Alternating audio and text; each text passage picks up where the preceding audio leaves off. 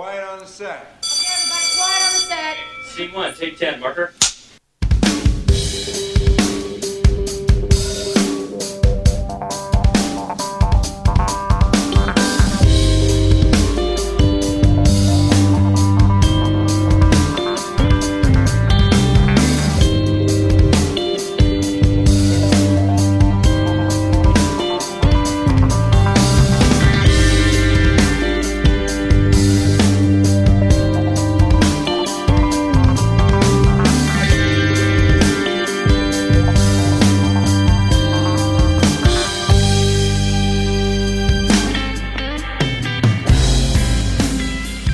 From the studio of WHUP LP Hillsborough, welcome to Murmur.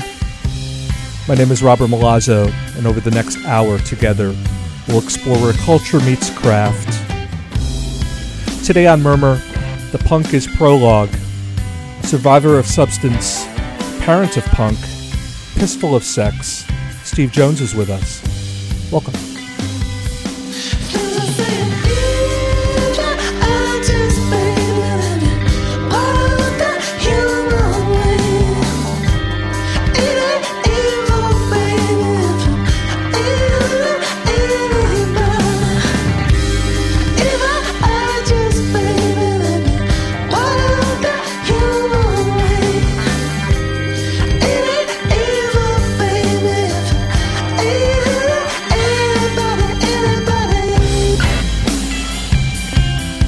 Welcome to Murmur.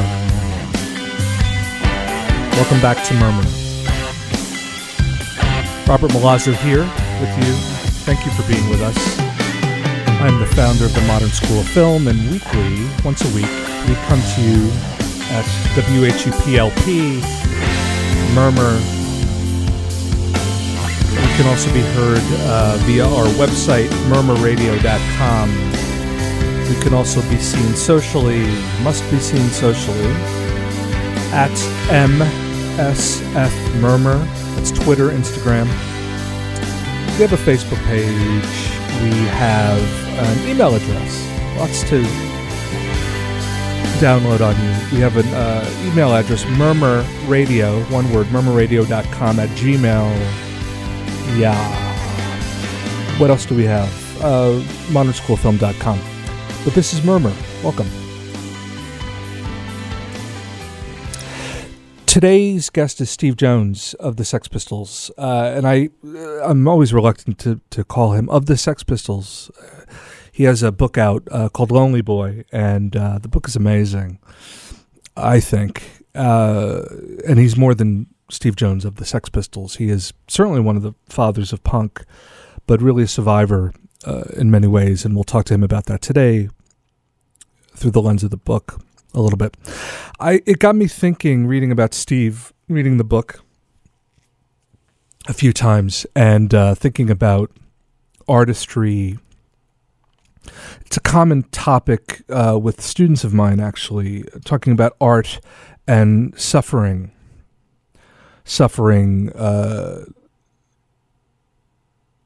through some form of personal chaos or environmental chaos.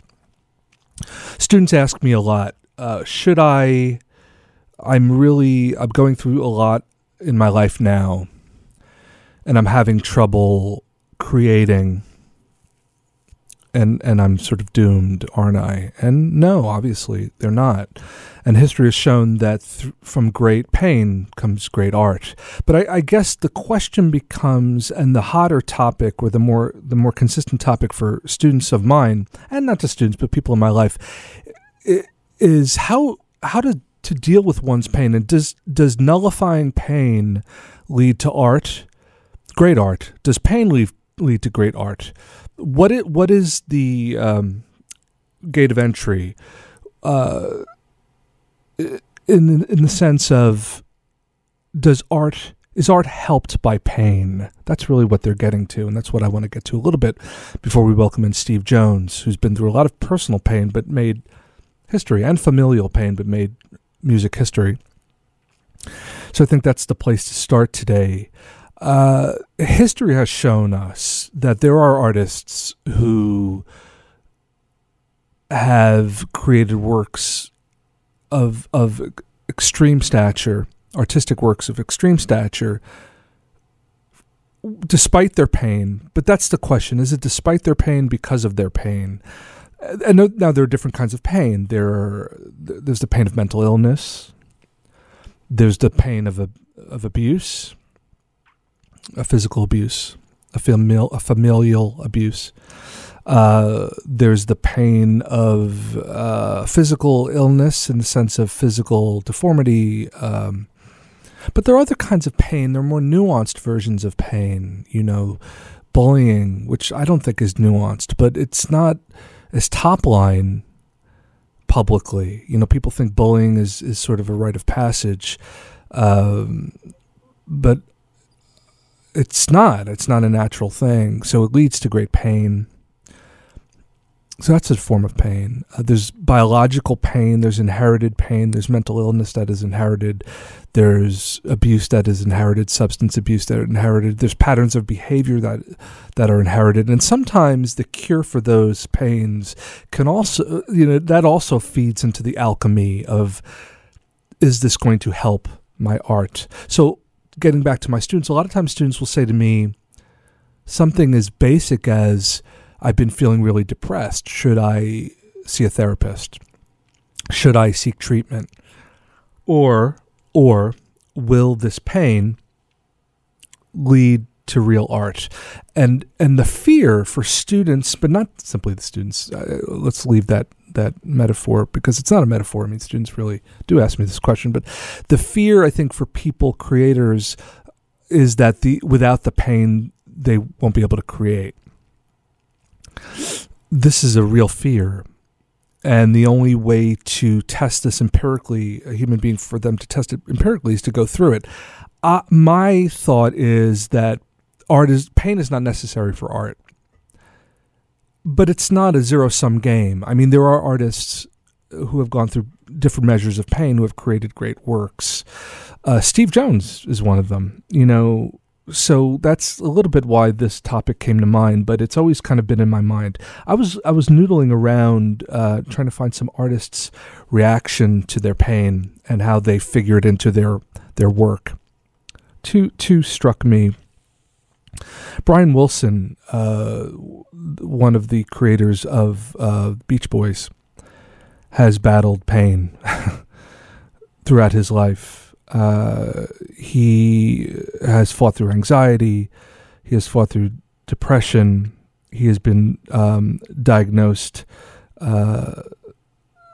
schizophrenic. And this is all on record. I don't think I'm grasping here. This is certainly on record. He had family pain. His father was a bit of a tyrant, it seems like. He tied Brian to a tree to punish him, and he was abusive to Brian as a child. And Brian even said a beating he took from his father may have caused partial deafness. Brian said, "I was constantly afraid as a child. That's what I remember most, being nervous and afraid."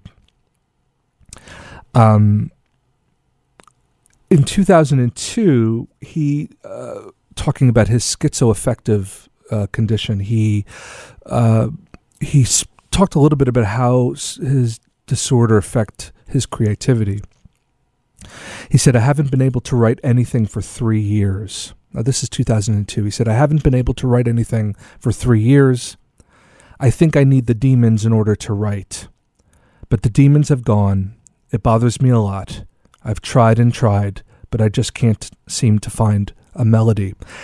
That sort of isolates it. I mean, he went on to write more. This was 15 years ago, so he has pushed through the block. But I do think there are artists who fear a form of balance. Now, some artists may never be able to achieve a balance, so I'm not assuming balance is there for the taking, but some artists resist it. Another idea along this line, before we welcome in Steve Jones to go through some of this with him, was Edvard Munch. Munch was his father was a bit of a religious zealot and ran a very controlled family unit. Monk claimed very specifically, and I'm reading a quote, "From him I inherited the seeds of madness.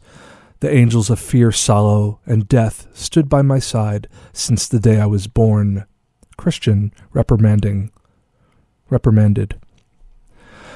So that's a kind of, a case study towards this idea of where this pain goes. This was the quote that struck me in terms of how it fed Edvard Munch's art. He said, my fear of life is necessary to me, as is my illness. Without anxiety and illness, I am a ship without a rudder. My sufferings are part of myself and my art. They are indistinguishable from me, and their destruction would destroy my art. He wrote in one of his journals, "Illness, insanity, and death were the black angels that kept watch over my cradle and accompanied all my life." Now, would you sign for that? That's sort of the question. Would you sign for an artistic career like Munch or Brian Wilson or others who have battled demons, different forms of demons? Would you sign for Steve Jones's career? Would Steve Jones sign for his career? Let's ask him. Hey, Dad. There's a strange fella sitting on the sofa, munching lumps of toast. That's Joe. He lives here now. The lodger. That's what he is. He rents your room.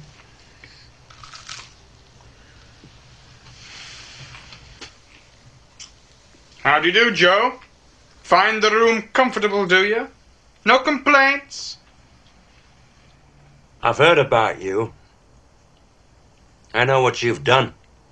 Breaking the hearts of your poor grieving parents. So you're back, eh? You're back to make life a misery for your lovely parents once more, is that it? Well, over my dead corpse you will, because you see they've let me be more like a son to them than like a lodger. Joe, don't go fighting here, boys.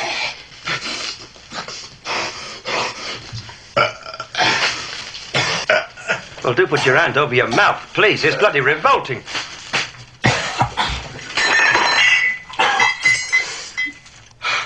Are you all right, lad? Hush, Dad. Treatment.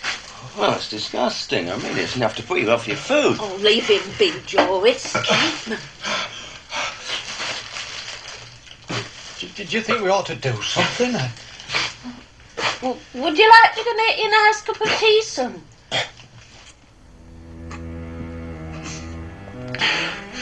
What have you done with all my own personal things? Oh, well, that was all took away, son, by the police. New regulations, see, about compensation for the victims. What about Basil?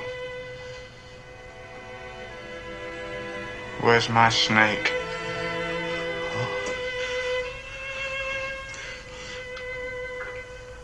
Well, he met with like an accident. He passed away.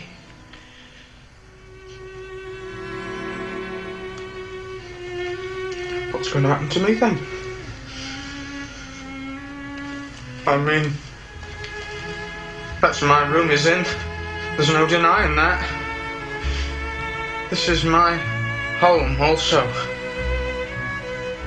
What suggestions have you, my P&M, to make?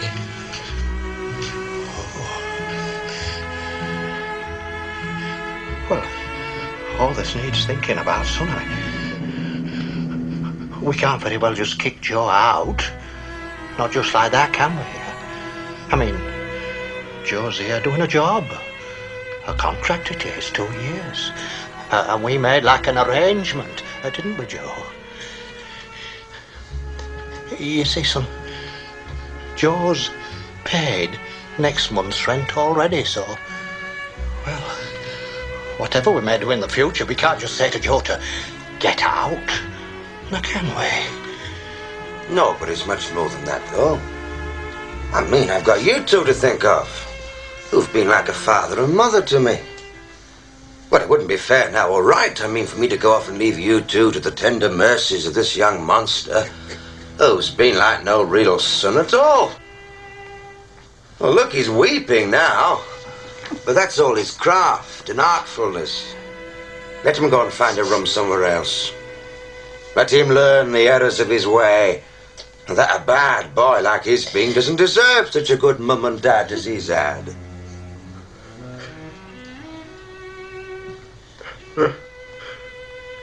All right. I know how things are now. I've suffered, and I've suffered, and I've suffered. And everybody wants me to go on suffering.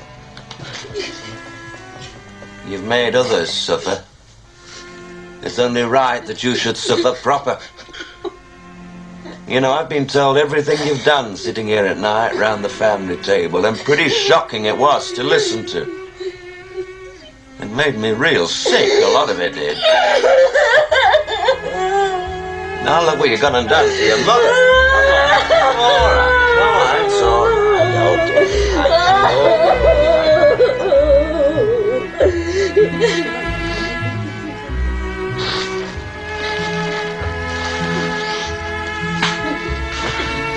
Right.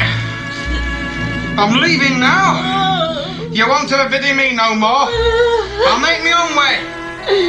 Thank you very much. Let it lie heavy on your consciences. Now don't take it like that, Shawnee.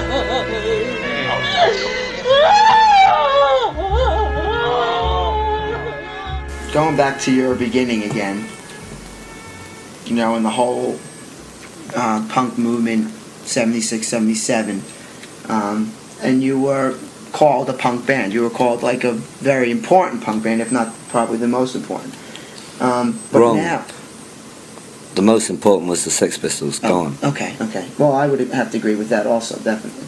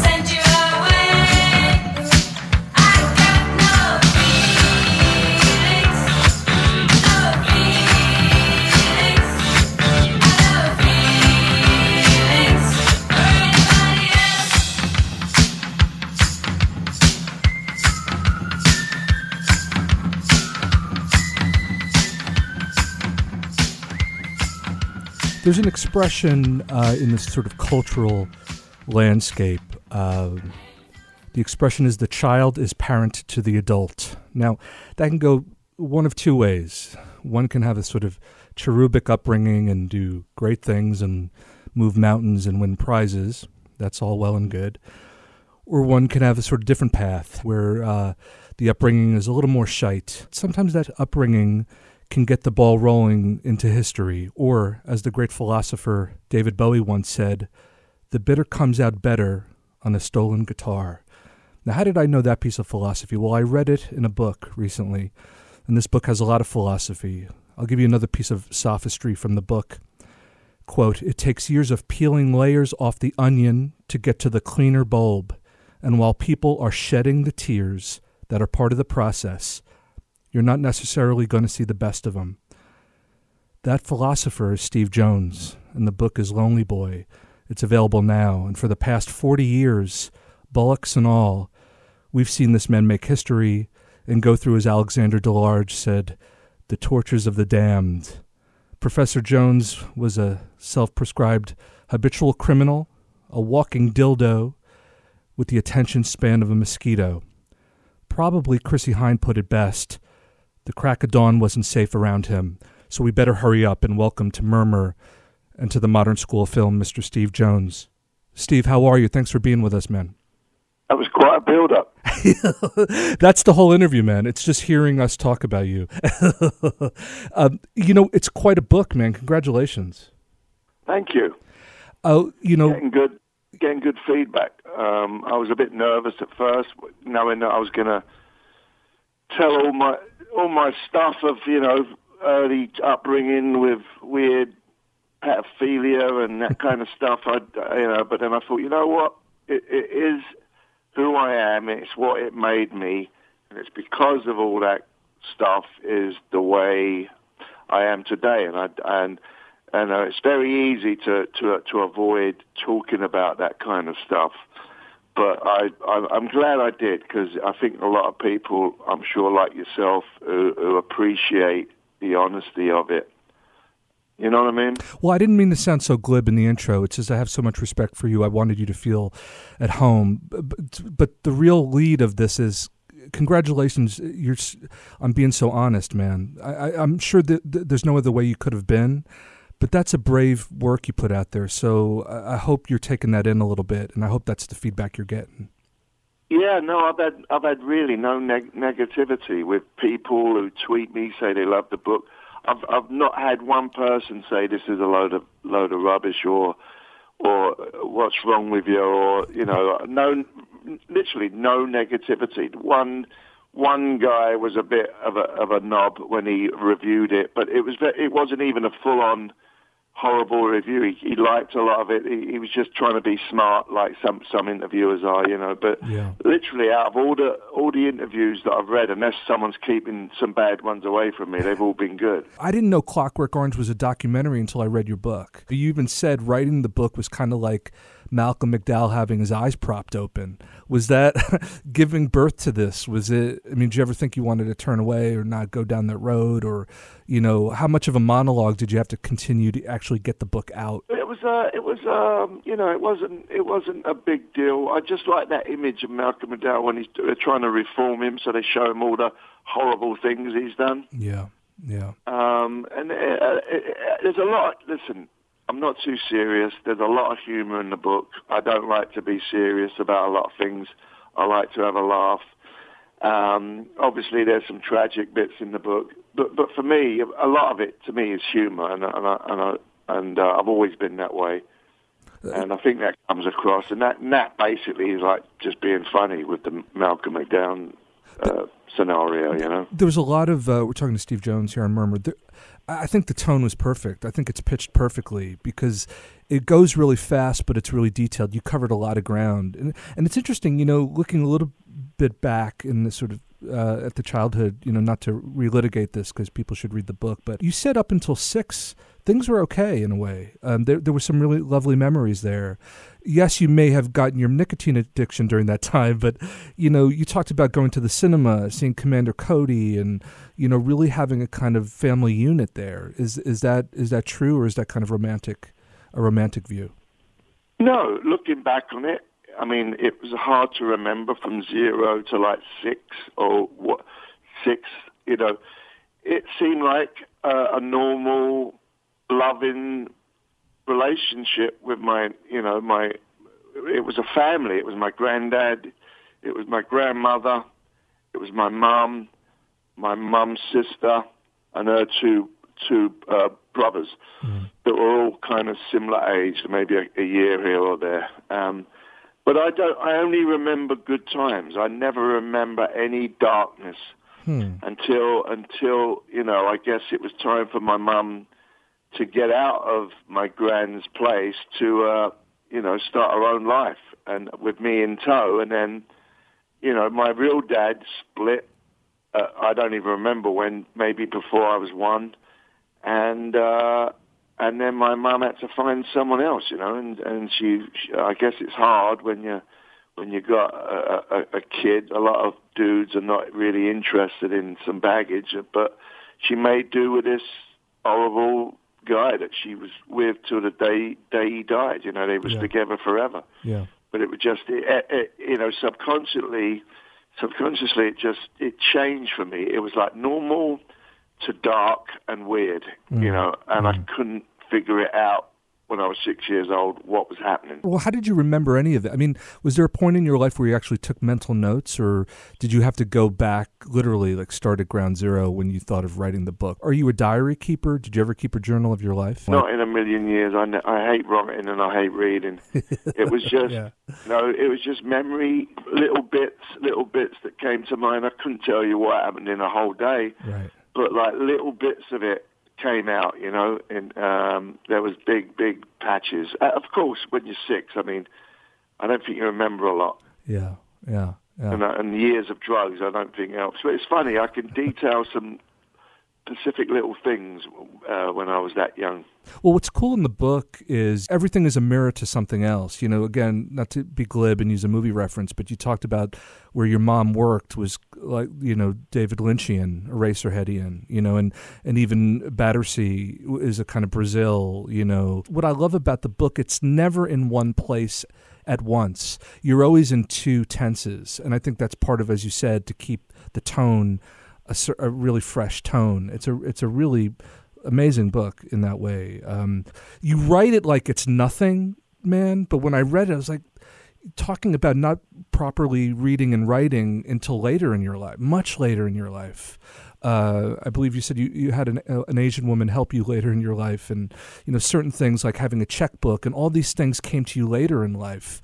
That's a pretty ballsy thing to put in a book. Did you debate some of the heavier topics in the book before you put them in? No. To me, that's not a big deal. The only thing that seemed like a bit weird was the sexual stuff when I was young with other men. Yeah. That was the only thing that made me uncomfortable. Not uncomfortable, knowing that other people were going to know that stuff when I was a juvenile, What I found really fascinating and intelligent and insightful about the book is you mentioned the event, but I was more fixated on the result of the event. Not that the events weren't horrendous and really profound, but, a line like, I definitely didn't feel wanted as a child. It's kind of, that's, and even, look, I don't get fixated on titles, but you were a lonely kid. Loneliness to me is the hardest burden anyone would have to bear, invisibility, loneliness. I'm not saying the details are unimportant, but the result of the details. Is that kind of how you look at it now? Like, shit, that happened, but now I've got to sort through the realities of what happened. And you're still dealing a little with that fallout. Yeah, I mean, as far as me wanting to have a relationship with someone, it just doesn't look like it's on the cards because my makeup ain't designed to be in a relationship. My head can't deal with it. I've tried having various girlfriends, but it just doesn't work. I'm better off alone. It's one of them things that ain't gonna happen. I sound like we're on a date here, but what's the longest relationship you had? The longest one I had was with the girl in it, Nina, who I met in New York. Right. But that was kind of I love her, and we had a good time, but it really was a bullshit relationship because I was fucking high on heroin, and that really doesn't count, Yeah. You're not present, and it's no disrespect to her. That's the problem whenever I used to go on any other dates and I get to like a chick, all of a sudden, man, that switch would just switch off. And then they take it personally. They think it's them. But it's not. It's just me at this crossroad where I can't get through it. I can't get through it. I lose. There's no sexual attraction anymore. It's so obvious that it was me as a kid longing for my mum's attention. And as soon as I get that attention, I'm done with you. No. So it's that constant longing. You know what I mean? And every chick I go out with is my mother. I'm drawn to a certain type. You know, if chicks are nice to me and would eat out my hand, I couldn't care less. I like the ones that ain't available and kind of fuck me over. Yeah. It's straight from my upbringing with my mum. It's not even about the stepdad stuff. Right. I mean, obviously that threw a weird one in the system, but the main one I think for me not having a relationship is my relationship with my mother. What's interesting, speaking with Steve Jones, it's interesting you mentioned Ron in the book, your stepdad, and there was an incident of sexual abuse. When is that point in a relationship for you? Is it after you have sex with a girl? It's intimacy, right? Is that the firewall, like the feeling of intimacy? Or is this too psychobabbly? No, I think intimacy's got a play in it for sure. Yeah. I'm just used to strangers, you know. I only get hard for strangers. Yeah. You know, which you can look at it as intimacy, or using people as objects, or, you know, don't want any feelings involved in any relationship. Yeah. Whatever it is, it's a mishmash of shit that just won't let me move forward, and it's so ingrained inside of me that I can never see me. And I've had years of therapy, you know, and I just can't see me getting around that obstacle. It's funny, I'm reading your book and I'm thinking like about abandonment, because that's a word that people think, oh, so you were an orphan as a child. No, when you're abandoned, it simply means someone's not present. Literally, you know, they could be in the room with you and not present. But I think that idea, that feeling abandoned, you know, again, not to go back to that word lonely, I just think this word, if I could eviscerate any condition in the human landscape, it would be loneliness, because it is terrifying. It's endless. Yeah. But you didn't stop, man. You said you'd never really thought on a rational level of suicide. What kept you going? Did you care if you lived or died? Did you have goals? My goal was to get out of the shit that I was in. Yeah. That was my main goal. There's got to be something better than where I just came from. You know, there's got to be something better. There's got to be more stuff in the world than what I've been exposed to, you know. Yeah. And it was that drive. Music was a big part of that. I'm a complete music nut. I can pick up and stuff before a lot of people do. I have very good ears, but I do, and it's just you know, I don't have that drive as much as I used to because I'm a bit more comfortable with myself. Yeah. But at that time, when I was a teenager or whatever, it was just I couldn't sit still. I had to keep moving, even if I weren't going anywhere. I had to keep moving in my head. That was how I dealt with my upbringing. I'm sure that's why I kept pushing and driving and pushing. One of the amazing things about the book, amongst all the amazing things, and a really cool appendix about what's rock and roll and what's not, and I'll leave that for the readers. But, you know, I kept making lists of the music you reference, you know, different parts of your life: Motown, Otis Redding, ska, Blue Beat, Prince Buster, you know, and then into Roxy Music, having Beauty Queen as your ringtone. Is that really your ringtone still? Yeah. Can you call it right now?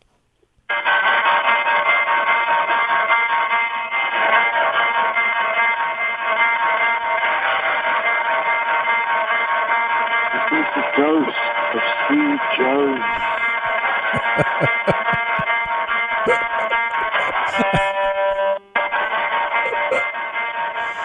You also hit on bands that I think are really underestimated in terms of their place, let alone how they provided the bedrock for you guys. You really loved music, man. That's a common theme in the book, how much you've always loved music. Yeah. And that kind of saves you a little bit. No, I mean, that kind of gets you through. We all need those things, right? Yeah. Did you also bleach your hair like Andy McKay of Roxy Music? Yeah, on the second album, he had like this blonde bit at the front with some blue in it. But I did the blonde thing.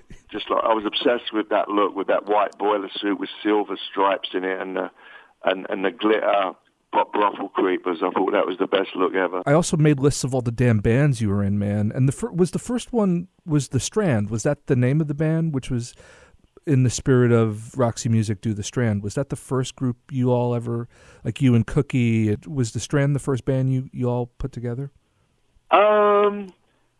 It was either that first or the Swankers came first. I'm not sure what one came first. None of them did anything other than change names. It was basically, you know what, I think it was when Stephen Hayes and Jimmy Mackin went to the Wayside, and it was me, Cookie, Glenn Matlock, and Wally Nightingale. I think it was the Swankers for a little bit, then it was the Strand, and then it became QT Jones and the Sex Pistols, and then it was the Sex Pistols.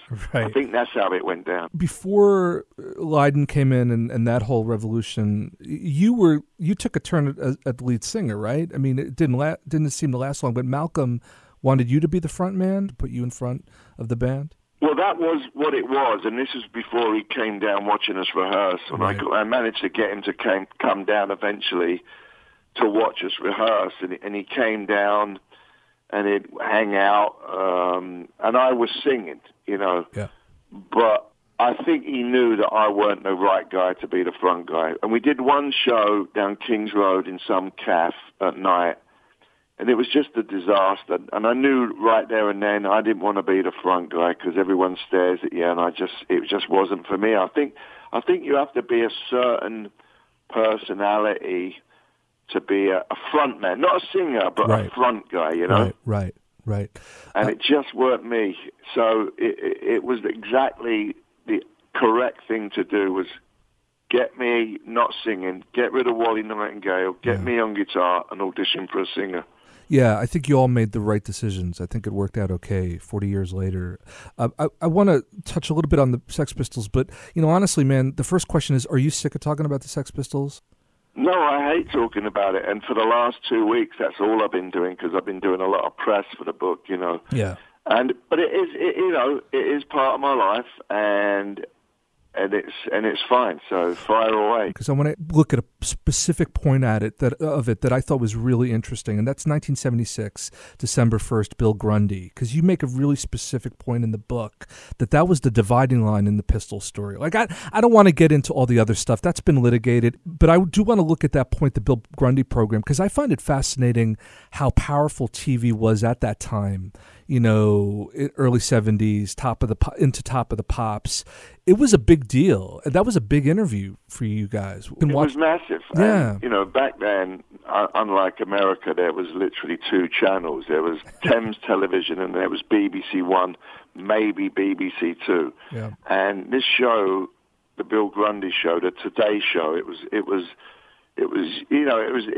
everyone watched it. They're sitting at home having their dinner.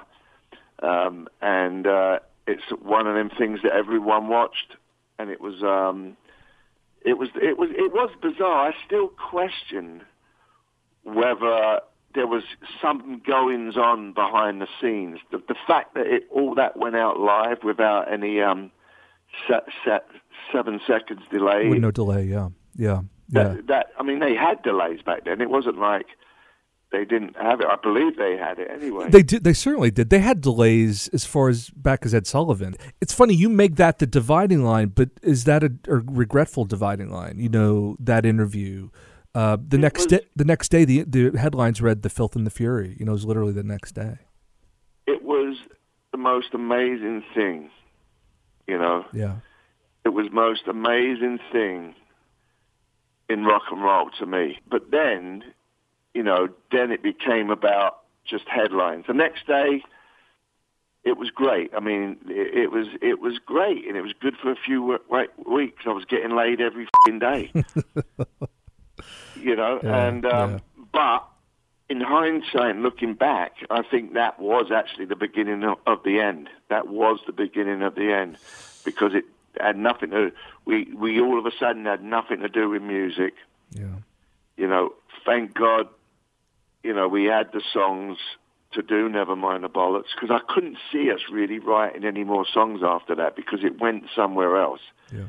I don't know that for a fact, especially when Sid joined.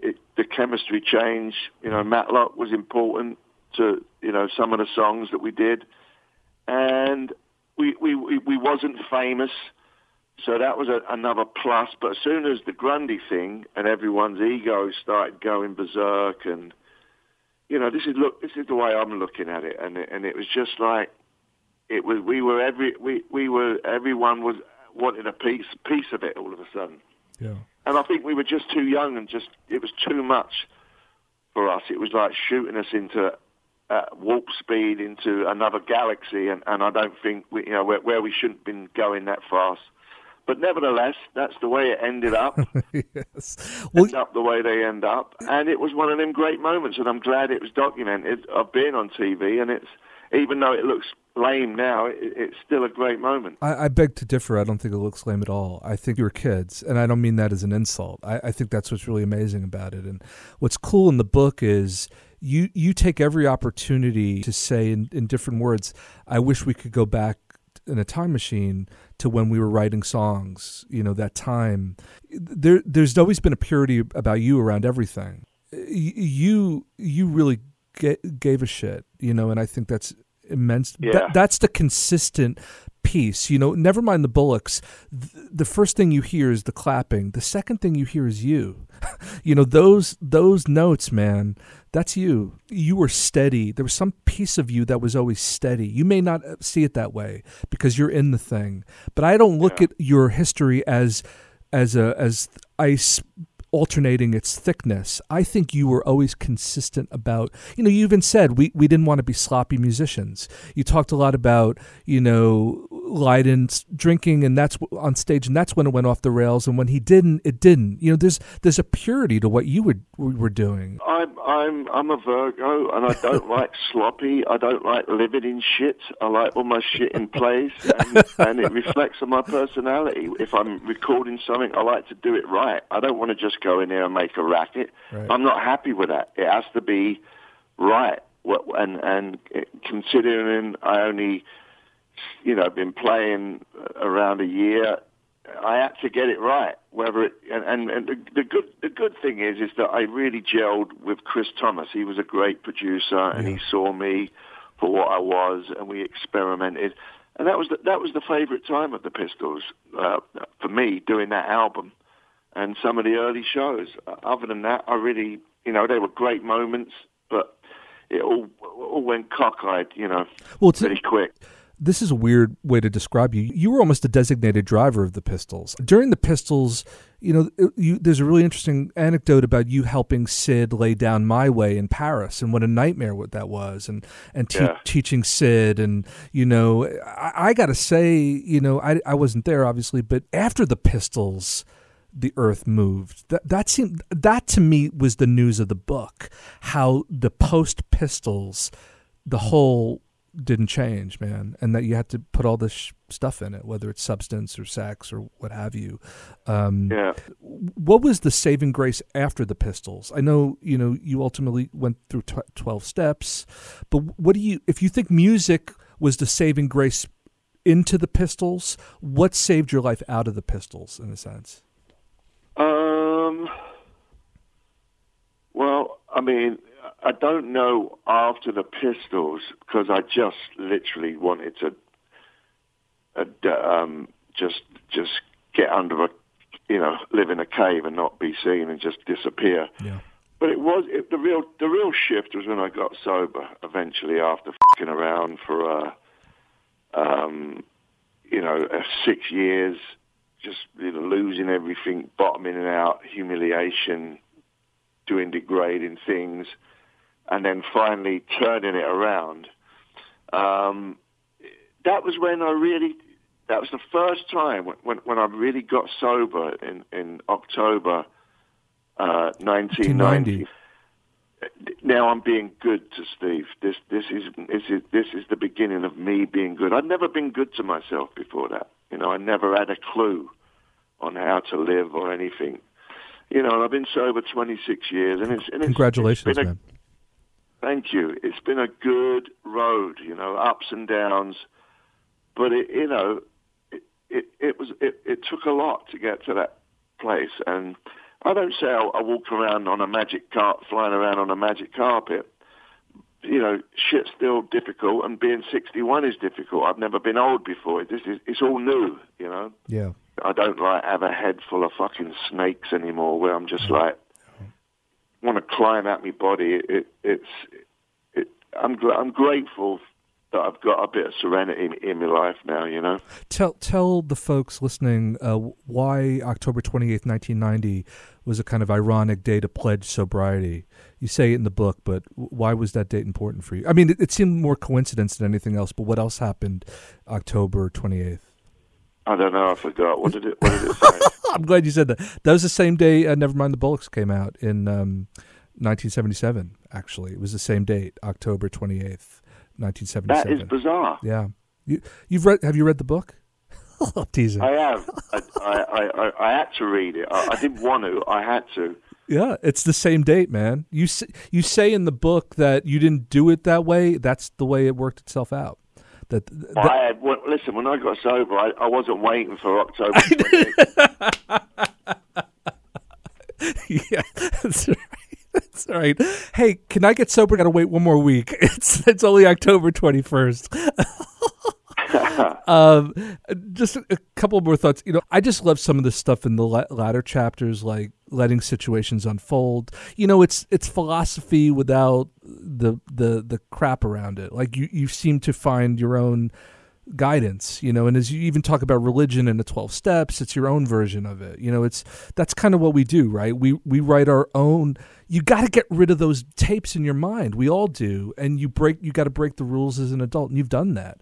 But as you say in the book, it's never over. No, it's never over till it's lights out. You know, I'm always gonna have that genetic makeup where I'm obsessive personality that never goes. You never just cruise off into the sunset. From my experience, from what I've seen, you know, you never know, man. You never know what's around the corner. Well, you're also only 61, and the other thing I encourage people to do is check out Steve's Instagrams. I mean, talk about short films by David Lynch. They're really amazing. One of the things. Did you ever see? Yeah. Did you ever? You know what's great, but it's hard to get is Phoenix Rising. Yeah, it's Kenneth Anger. It's fascinating. Yeah, I haven't seen it. I think I saw it in a museum once. I've never seen it. It's funny because I was going to ask you. I mean, would you ever thought of doing a film? You've had all these film experiences. What about doing your own film and getting your own film legacy on the books? You never know, man. I don't want to say, but you never know. Another bit of irony, just to close with, Pete Watts of Mott the Hoople died. I know. That bummed me out. Because he was a true classic rock and roll star. You know, I mentioned it on the radio the other day, and I played Saturday gigs, or I played something in his honor. I used to love that band, man, and he stuck out for me with the big silver boots past his knee. He used to paint his hair silver. He had this big hairy chest, and he used to stand there with his legs open. He was like a classic rock and roll star, that guy. I didn't like it when I heard he died. You know, he died of, I think, cancer. Yeah. It's just a shame. He was a good one, that guy. In the book, you mentioned you saw them with Queen. That Queen opened for them. Yeah. Incredible. It's funny. You said something in the book that made me literally throw the book against the wall and scream out of joy. I hate when people eulogize people they don't know. I hate it. I hate this social phenomena. It is another form of narcissism. I know this isn't a question. I just wanted to tell you this when I read it. I was like, God damn it. At least someone says this finally. I am so sick of eulogizing. Yes, it's these people who have been passing recently. It's incredible and tragic and important, but I don't care that it bothers you. Do you know? We've done this. We've done these interviews a lot, and if someone passes that I know, we always pay respects. But if I don't know them, I just feel it's narcissism. Do you feel that way, and why? What is it about this public eulogizing that you don't particularly like? Well, it's ridiculous. They're just looking for likes on their Instagram. Yeah. You know. Yeah. That's all it is. They wouldn't know the guy they're talking about. Whoever. I can't stand that. And the next day they're onto something else. It gets to a point where when Prince died, I thought, oh no, tomorrow it's going to be all about Prince. CNN. What do I care what CNN thinks about Prince? Yeah. Anyway, I want to leave with one thought, man. I want to thank you for being with us. It's funny, I always think about this expression. I dated this girl once, and after we broke up, somebody told me something that I was thinking about when I was reading your book. He said to me, there's a difference between an angel and a devil. He said, when a devil leaves you, you feel like they've taken something. When an angel leaves you, you feel like they've left you something. Yeah. Have you met more angels or devils in your life? I'm pretty blessed. I think there's someone looking out for me. I definitely think, I don't think there's a devil or a darkness to me at all. I always land on my feet, I definitely think someone's looking out for me. I really believe that.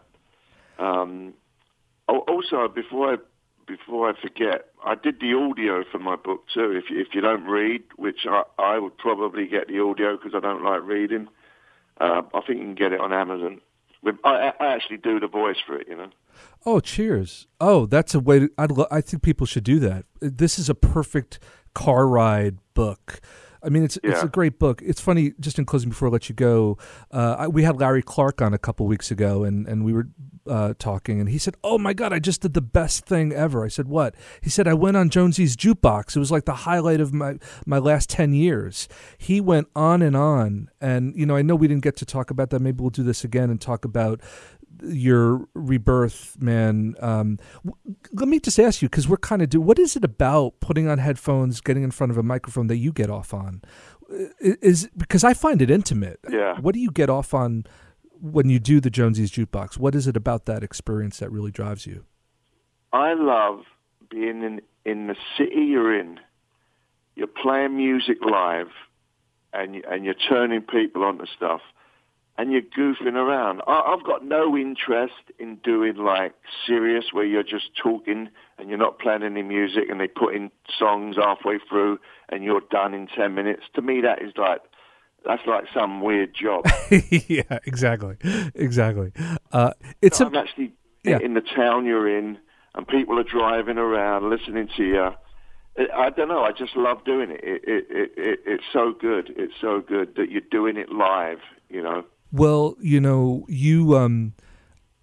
there's a difference between being strong and tough, and maybe you're not a tough guy, but I'm telling you, man, you're stronger than you know, and I just want to thank you because, this is going to be the fallout. You're going to have a lot of people say that you've inspired them even more, and I want to thank you, man. I wish you all the health, mental, physical, otherwise, and if we could ever be of service on this end of the country, let us know, man. I appreciate it, buddy. Thanks for reading the book. Obviously, I know you've read it, and you sound sincere. I appreciate that. Thank you for being with us, Steve. We'll catch up with you again. All right, buddy. Thanks a lot. See you later. Cheers, Steve. He rapped all night about his suicide, how he'd kick it in the head when he reached 25. That speed jive, don't want to stay alive when you're 25. Wendy's stealing clothes from Marks and Sparks, and Freddy's got spots from ripping off stars from his face. The funky little boat race. The television man is crazy, singing wet juvenile delinquent wrecks. Like, man, I need a TV when I've got T-Rex. Hey, mister, you gassed? I'm a dude, Dad.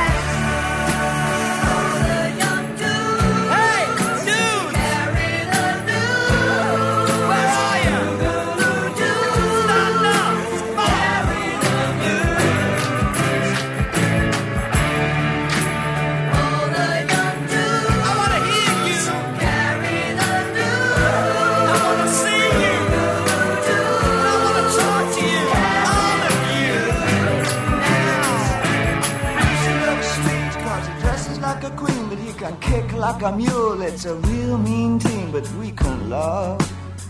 Oh, we got love. Brother's back at home with his Beatles and his Stones. We never got it off and his revolution stopped. What a drag, too many snags. Drunk a lot of wine and I'm feeling fine. Gotta race some cat to bed. There's a concrete all around in my head, just in my head. Hey, I'm a doodad.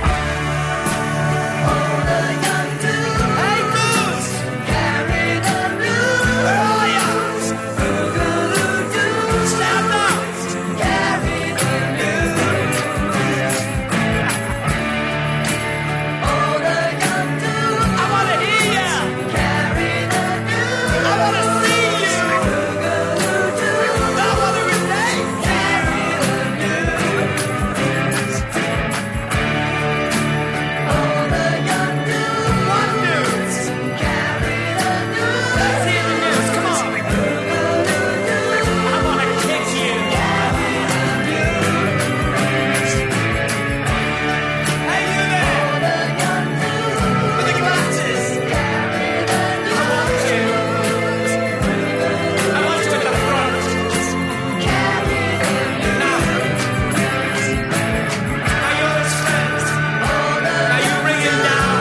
Because I want it. I want it right here. Bring it. Come on. Bring it. Here you go. I wanted to do this for years. There you go. Boogaloo dudes carry the news. I love that song. I've always loved that song. I think it's such a great song, and that's Bowie, of course. You know, it's really cool. It's giving me goosebumps. All the young dudes. I love that. Steve's great. Jonesy's awesome. I was thinking, this idea of pain and art, and muting pain and allowing pain to move us forward. And there's really George Orwell is back in the news now. I wonder why. 1984. He wrote a great essay in 1946.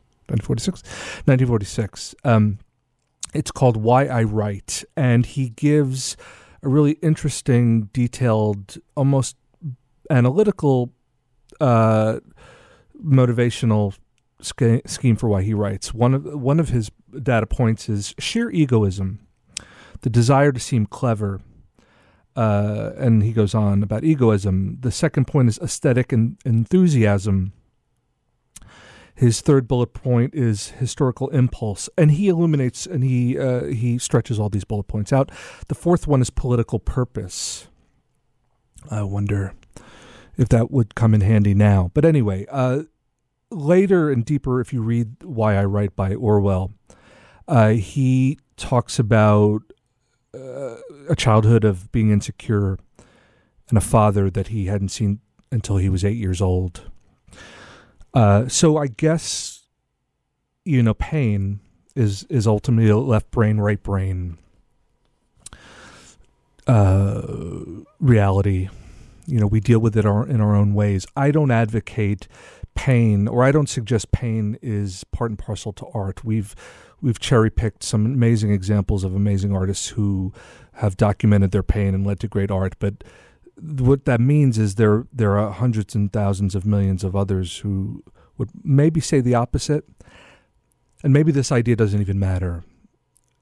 Maybe what matters is movement, however brief. Artists who have experienced pain and created have also suffered, and would they trade that longevity, happiness for their art? I don't know. Many of them are not with us. But Jonesy is, and Jonesy says really well that it's what made him who he is, and I don't think he has any regrets and wouldn't trade it. But the demons don't go away that easily, and he's still living with them. He's creating art in a different way. He does Jonesy's Jukebox. So does the end justify the means? The point is it's not a 2-act play. Life is a multiple-act play. I want to thank Steve Jones for being with us today. Check out his book, Lonely Boy, available on audiobook. I'd love to hear him read it, so I would say audiobook is a cool experience. Thank you, Jonesy. Thank you all for listening, and we're here every week, live, WHUPLP. We're also on iTunes, We're on Google Play. We're on Stitcher. You can hear us anytime. Download us. murmurradio@gmail.com. Let us know you're out there. Facebook, Twitter, Instagram, @MSF Murmur. Thanks again. See you soon.